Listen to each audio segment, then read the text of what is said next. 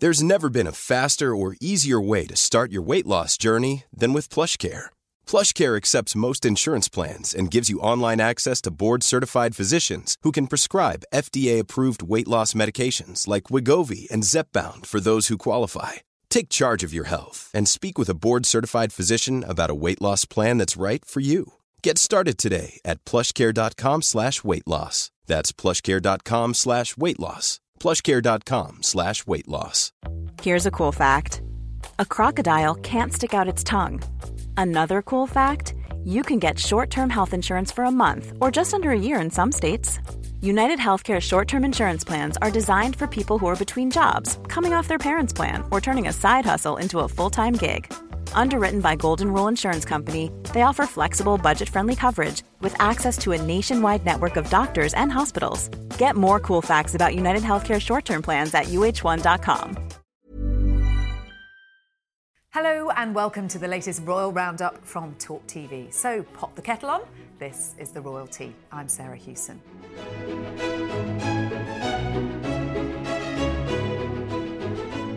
On today's show, we'll be discussing the King's 75th birthday celebrations, including a special video message from Montecito. Was Harry kept in the dark about his grandmother's health in her final hours? And we'll be diving into the last season of The Crown. Joining me to discuss all that and much more, our royal commentator and Talk TV regular Afia Hagan and Hello Magazine's royal editor Emily Nash. Hello to both of you. Hello. Now, the King has celebrated his 75th birthday by helping to launch a new food charity initiative. Joined by the Queen, the King visited a food distribution hub in Oxfordshire to kickstart his Coronation Food Project, which aims to support charities feeding the nation with unwanted food. Emily, what is this project all about? This is a legacy project to mark the King's birthday. Yeah, that's right. I think the King's really mindful that he's had a lot of big public celebrations already this year, and he wanted something to mark his sort of joint milestone, the coronation, and his birthday, that's actually going to have an impact going forward. And it's a really simple but brilliant idea. It's basically supercharging these amazing food waste projects that are going on around the country to bridge the gap between wasted food or food that's destined for landfill and people who really need it. So, you know, there's sort of 8,500 charities and organisations who rely on food being donated from supermarkets. But what was missing was the sort of logistics and basic white goods, if you like, to try and to marry the two up. And I think fridges, freezers, lorries to exactly move it around. That. Yeah, so it's a great idea. Yeah, I mean, Emily describes it there. It's not rocket science. No, it's not. It's common sense. There is food waste, some 10 million tonnes of food going to waste every year, and there's need. And bring the two together, and the aim is to make a massive difference, Sophia. And actually, when we put it so simply, we think, why did nobody think of this before? And that's what the royal family, the King, do best. Conveners of people bringing together ideas. And actually, this also tackles the problem of food waste, which is an environmental issue that Charles has been really passionate about from day dot. And of course, he's talked about the cost of living crisis. You know, he referenced it in his King's speech in Christmas last year, you know, what people are going through at the moment with the cost of living crisis. And so trying to do something about these two issues, it's obvious, it's really simple, and it's also brilliant. So now you can have kitchens that can get frozen food left over from restaurants that can be made into soups, pies, other things, put in freezers. They can go to soup kitchens. They can be given out at food banks. It's a really, really simple idea, and getting the logistics in place to do that is crucial. And it's great, actually, that the King used such a milestone birthday, you know, 75, to launch such an incredible and hopefully impactful project. And the aim, Emily, was that there've been a lot of public celebrations and big royal events of late. Not that long since the Platinum Jubilee, although it feels like a lifetime ago, doesn't it? Of course, we had the death of the Queen and then the coronation. To make this more about purpose rather than parties. Although there was, at dinner for the King at Clarence House? There was a lovely private party. I think we all wanted to know what was going on behind closed doors there. We saw a few photos of glamorously dressed William and Kate coming out quite late at night. But really, you know, I was told that the King wanted more than anything for this to be about other people. So he used his big day really to shine a light on things that really matter to him.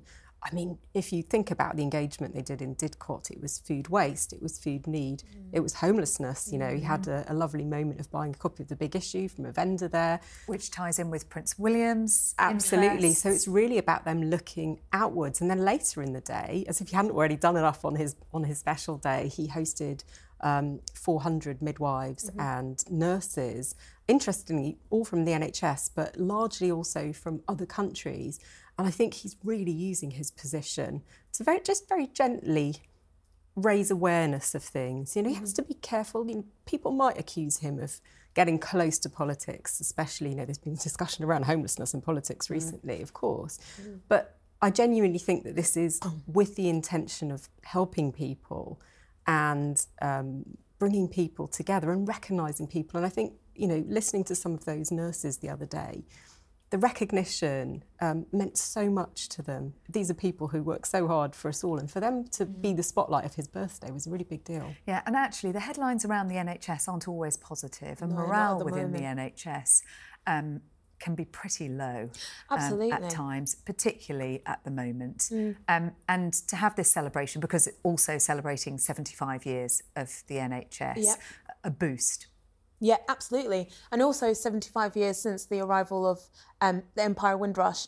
And a lot of the people that were at the NHS celebration are from that generation, are from the Commonwealth. You know, it literally have props up the NHS for the 75 years that it's been in existence. It is great, actually, that the King took his birthday as an opportunity to honour these incredible nurses and midwives within the NHS. And also yesterday, the Queen had an event for women in the Commonwealth, again, recognising people from that Windrush generation and beyond who are doing incredible work within the Commonwealth. Now, we saw a family album posted on the Royal Family's Twitter, I can't get used to it, account, didn't we? We also saw some photos posted by the Prince and Princess of Wales to mark the King's birthday. But what has got more attention is a phone call from California, Emily, from Prince Harry. Are we seeing a thawing of relations? Look, I think everyone's very happy to hear it. You know, who wouldn't want to have contact with their parent on a milestone birthday like that? And I'm sure that the King will have been delighted to hear from him.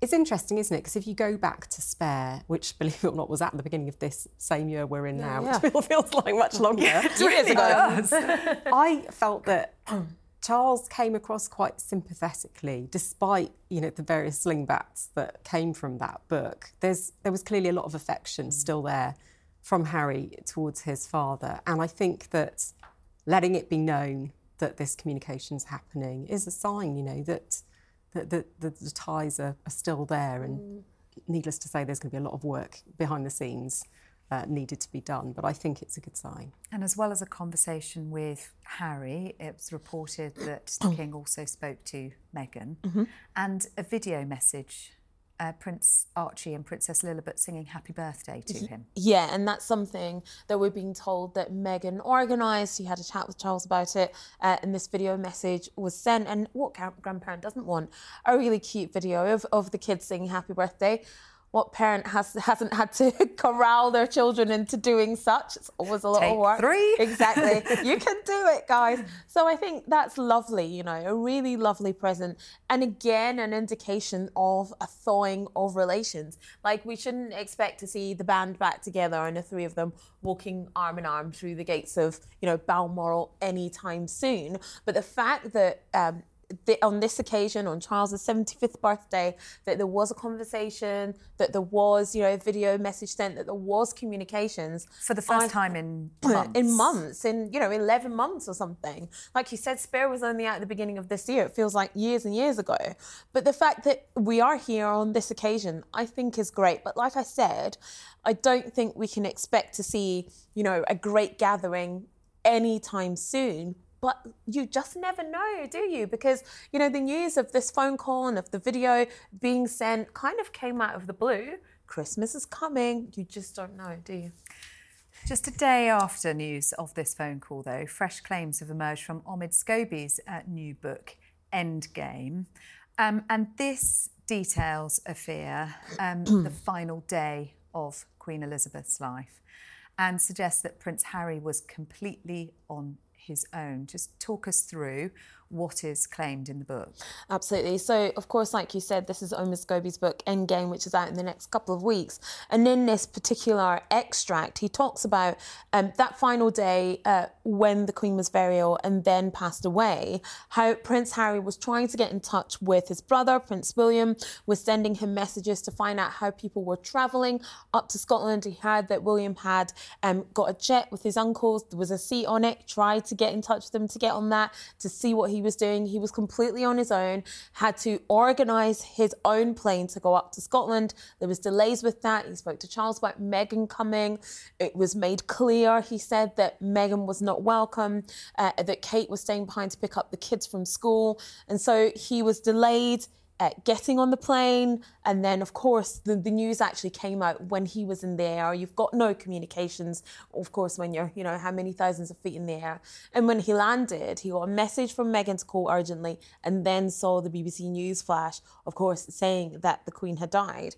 And it comes across actually in that extract that Prince Harry was literally completely on his own, but also that he was being ignored by his brother at a really, really, really terrible time in both of their lives. And actually that continued. You know, when he got to Balmoral, he was greeted warmly by Princess Anne.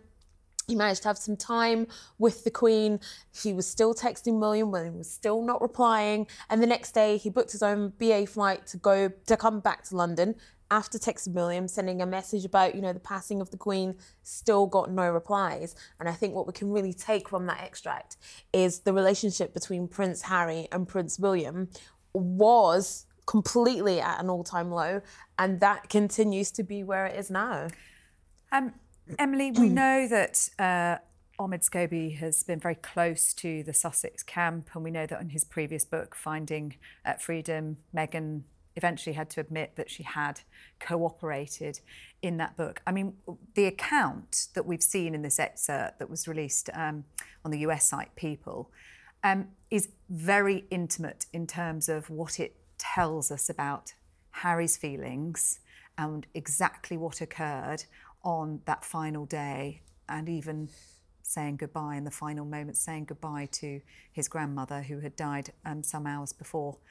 How will this be received by the palace? Look, I think there may be some off-the-record reaction to it. I think what's really important to remember is we're only hearing one side of the story here. And, you know, following tradition for many, many years, the royal family are very unlikely to ever come out and counter this, because otherwise it's going to end up in a he said, she said, tit-for-tat. And once you start... argument. And one thing I would say as well is that this isn't completely new material. A lot of this was written about by Harry himself. So there is that sort of... The material's out there. The palace didn't react at the time, you know, overtly. Nobody in the royal family has spoken about this. And I think we just need to bear that in mind. We're hearing accounts from people very close to Harry and Meghan about what went down that day. I think it's fair to say, you know, when there's a death in the family, people aren't always looking outwards and thinking about details. Like, most of us don't have to organise a private jet, to be fair, when this happens. But there's another side to this story. And we're not going to hear that other side. I very much doubt we're going to hear it. Although there have been reports that royal courtiers are furious at this story and furious at the, you know, the implication that Prince William ignored Prince Harry on this occasion, and that's probably all we're going to get, isn't it? And you have to just go back to that time last year, when just a few days later, actually, both couples were together in Windsor and went on a walkabout. So there clearly was some communication. Over that period, at least. And it's interesting because we talk about perhaps a thawing of relations between Harry and his father now with that phone call. I remember the moment those pictures came out of William and Kate and Harry and Meghan walking down the Long Walk in Windsor. And there was a real sense of hope. Perhaps this huge moment in the life of the royal family could be a moment and a catalyst for rapprochement between these two couples. And it just hasn't come, has it? Many of us have those stubborn pounds that seem impossible to lose, no matter how good we eat or how hard we work out. My solution is PlushCare. PlushCare is a leading telehealth provider with doctors who are there for you day and night to partner with you in your weight loss journey. They can prescribe FDA-approved weight loss medications like Wegovy and Zepbound for those who qualify. Plus, they accept most insurance plans. To get started, visit plushcare.com/weightloss. That's plushcare.com/weightloss. I think that was very much about doing it for the late Queen. Mm-hmm. Doing the right thing. Absolutely. Now, the Prince of Wales is planning to take his annual Earthshot Prize Awards to China in an attempt to engage with the country and fast-forward change to its environmental policies. He's going to visit the world's biggest polluter, despite severely restrained relations between China and the West. This decision, a marked contrast to the approach has been taken by his father today, Tafir. And, you know, King Charles has never visited China, never wanted to because of the human rights record in the past, does not want to engage. Prince William has visited before in 2015. But I think if you are going to go down the route of trying to do something impactful and scale up when it comes to climate change, you have to engage people like China, India, America, Australia, all these other countries, because you have China, which is like the world's biggest polluter of CO2. You have Australia, which is hugely impactful with their huge emissions of CO2 as well. And then you have countries on the continent of Africa who are feeling the effects of climate change already. You have to engage everybody in the conversation. So I think, yes, you know, it probably is a good idea to engage China in this. But I think also we have to, you know, when it comes to climate change, we have to realise that we are all in different stages. All different countries and all different continents are in different stages of that journey. So he has to be careful how he does it. Of course, like we always say, remaining apolitical when he does it. But the Earthshot Prize is all about being impactful. It's all about taking really good ideas, research and development into these different 5 different sustainable development goals and taking them to scale. And that's what's really important. Meanwhile, King Charles is to hold talks with Arab leaders this month to discuss a roadmap for peace in Gaza. He's hoping that his close working and personal ties to Arab royals might boost diplomatic initiatives, and he's holding bilateral discussions.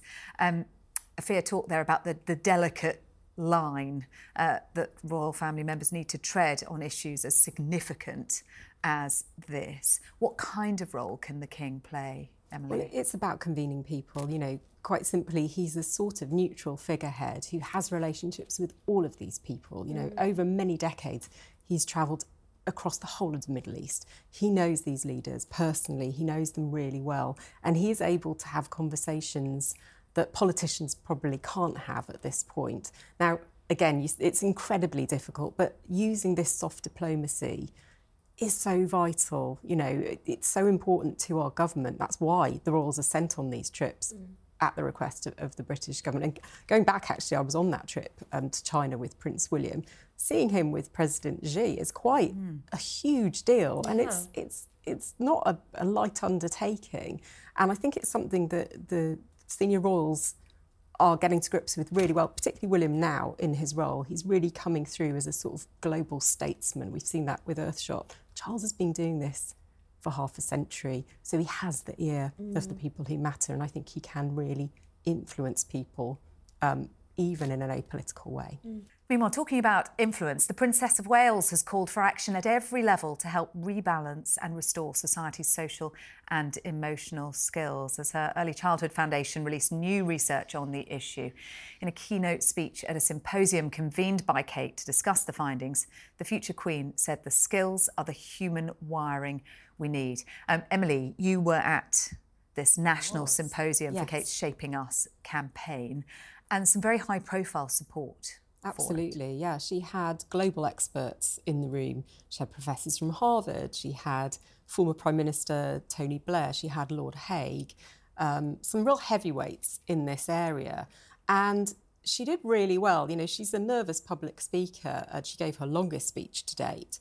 And I feel like her message is really starting to permeate now. What she's essentially saying is that we need to act now to prevent all these social problems down the line. It's something she's learned through her many years of, you know, visiting people struggling with addiction, with homelessness, family breakdown, all of these things. Interestingly, Tony Blair was saying that no one's had so much of a long-term view of things, and that's something that she's able to bring to the table. You know, she's not beholden to a political electoral cycle. She can see things on a much longer term scale than most politicians can. And I think what she'd like to influence is some kind of consensus. There is cross-party support for what she's doing, so that nationally we have some kind of framework for this that doesn't just last until the next election. And Emily mentioned there, you know, some of the causes that Kate has become involved in: mental health, addiction. She famously took the visit to a prison earlier this year, which she referenced talking to prisoners, and in every conversation that she's had, it dates back to childhood and the grounding of childhood and how that influences our outcomes later in life. I mean, this is described as her life's work, isn't it, Afia? And we're seeing her very much more confident.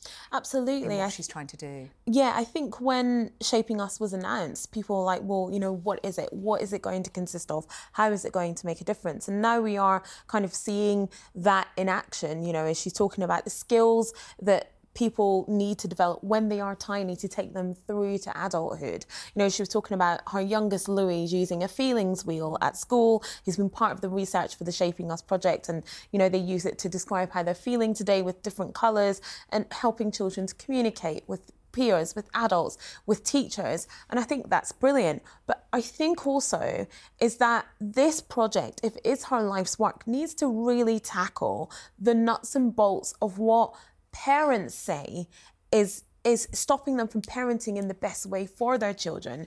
And again, this is where the cost of living crisis will come up. How am I feeding my children? What am I feeding them with? The spiralling costs of childcare. You know, you've got some families paying £2,000 or more a month for childcare. That's more than their rent or mortgage. These are issues that also need to be tackled. It's brilliant that we're tackling how children are feeling, them being able to talk about that at school, with their peers and with their friends, like I said, but we also need to be able to help parents parent better. That has got to be an integral part of Shaping Us as well. Now, The Crown. 6th and final season has been released this week, and as always, it has been making headlines with its dramatic plots and its fictionalised storylines at times. We have all been binge watching the first 4 episodes that were released at 8 o'clock this morning, Thursday. We are recording this. Let's get your verdicts so far. Afia, what do you make of it? There's so much I want to say. First of all, I will have to say Elizabeth Debicki is incredible as Princess Diana. I mean, she really is so believable. The wardrobe department of The Crown absolutely nailed all of the looks and the outfits, especially Princess Diana's. I mean, her swimsuits that she wore when she was in Saint-Tropez, the outfit that we saw her in, the blazer and the trousers that we saw her wear on the last night, you know, the night that she died in the tunnel in Paris. I mean, honestly, along with Elizabeth Debicki's acting, it's just incredible. I will say that always remind yourself when you're watching it that it's a drama. We know there is lots of real life events that are being depicted. And I find myself watching it going, you're not going to get away with that. And how did you manage to get that in there? But Afia, it's a drama. It's a drama. It's not real life. It's real life events within a drama. Just remind yourself of that all the time and you won't get angry. The lines are really blurred though, very, aren't they, Emily? Because when we talk about the way in which the costume department have created the exact replicas of Diana's they've mocked outfits. up a copy of Hello magazine. Diana appears to be reading one thing. I mean, the attention to detail is extraordinary. And that is why you can forget sometimes that this isn't absolutely an accurate historical account. And there are some there is some real artistic licence here, There is particularly in some of the conversations that take place. Absolutely. I mean, some of the imagined conversations I found myself slightly shouting at the screen about. But, you know, we're never going to know what really happened in any of those I mean, moments. one of those imagined conversations is Diana's final telephone call with William and Harry, who were at Balmoral. Yeah. And she called them from Paris. And we know from their account, they talked about having a rushed conversation. And Harry regrets not having spoken to her for longer on that final call. You know, he's written about it in his autobiography. So I think that's almost helpful in a way to have that knowledge that we have and go, OK, this isn't really what happened. All that being said, I found myself in tears.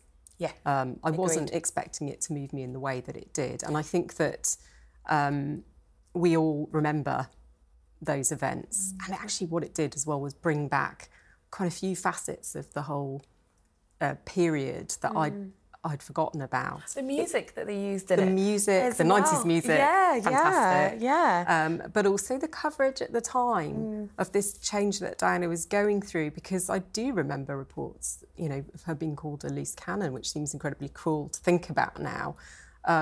But she was obviously going through this huge change. She was so much in everyone's consciousness, and that's why, you know, August 31st, 1997 was just a huge shock to people. And I think watching it as well, even though we know what happens, and probably because we know what happens, you watch it with a real feeling of trepidation.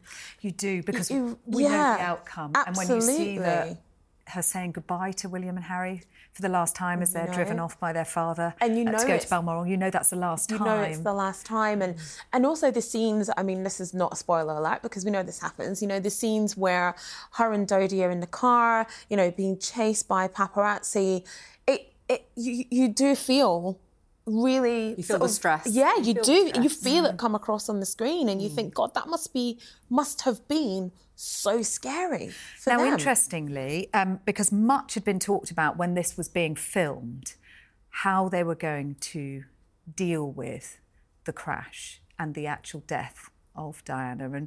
And we were assured that they wouldn't be showing the moment of the crash, but would deal with it. Now, the very opening seconds of the first episode are the crash, but we don't see it, do we? We just hear the sound of the car crashing in the Alma Tunnel. That's right. I think it's a very clever plot device, which we probably shouldn't spoil for people who haven't watched it yet. But it's quite an elegant solution to the incredibly difficult question of how do you possibly cover that. And, you know, people will have very different opinions on whether it should have been done at all. I mean, you can only imagine for members of the family, this is something they probably won't want to watch. I mean, as I sat watching it, I thought, imagine if you were William It feels Harry incredibly intrusive. It does feel point voyeuristic, doesn't it? It does, absolutely. And like you said, I think actually that this is where we can, whether you like the royals or not, whether you want the story told or not, it's great television, it's high production value, it's very well done because, like you so rightly said, and you put it very well, the way that they have depicted the crash is a very elegant solution to a problem of how do you show this thing that we all know that happens without it being too voyeuristic, without it being too gruesome, too morbid. It is done really well. And like I said, it's high production value. It's great television. There's some great performances by Elizabeth Becky and Dominic West. I think, Dominic West's Prince Charles is portrayed very sympathetically. He is. I think that's important, actually, because a lot of people forget that they were on pretty good terms, you know. There was still... The War of the Wales is playing out in the press, but I think they'd reached a sort of more amicable setup by the time that she died, sadly. That is all we've got time for this week. I know we could keep on talking about The Crown for a lot longer, but my thanks to Afia and Emily. If you want to join in with the debate, please leave a comment. Let us know what you think of the first 4 episodes of The Crown if you've seen it. And make sure you subscribe if you don't want to miss a single episode of The Royalty. We'll be back next week with all of the latest on the royal family. We hope you can join us. See you then.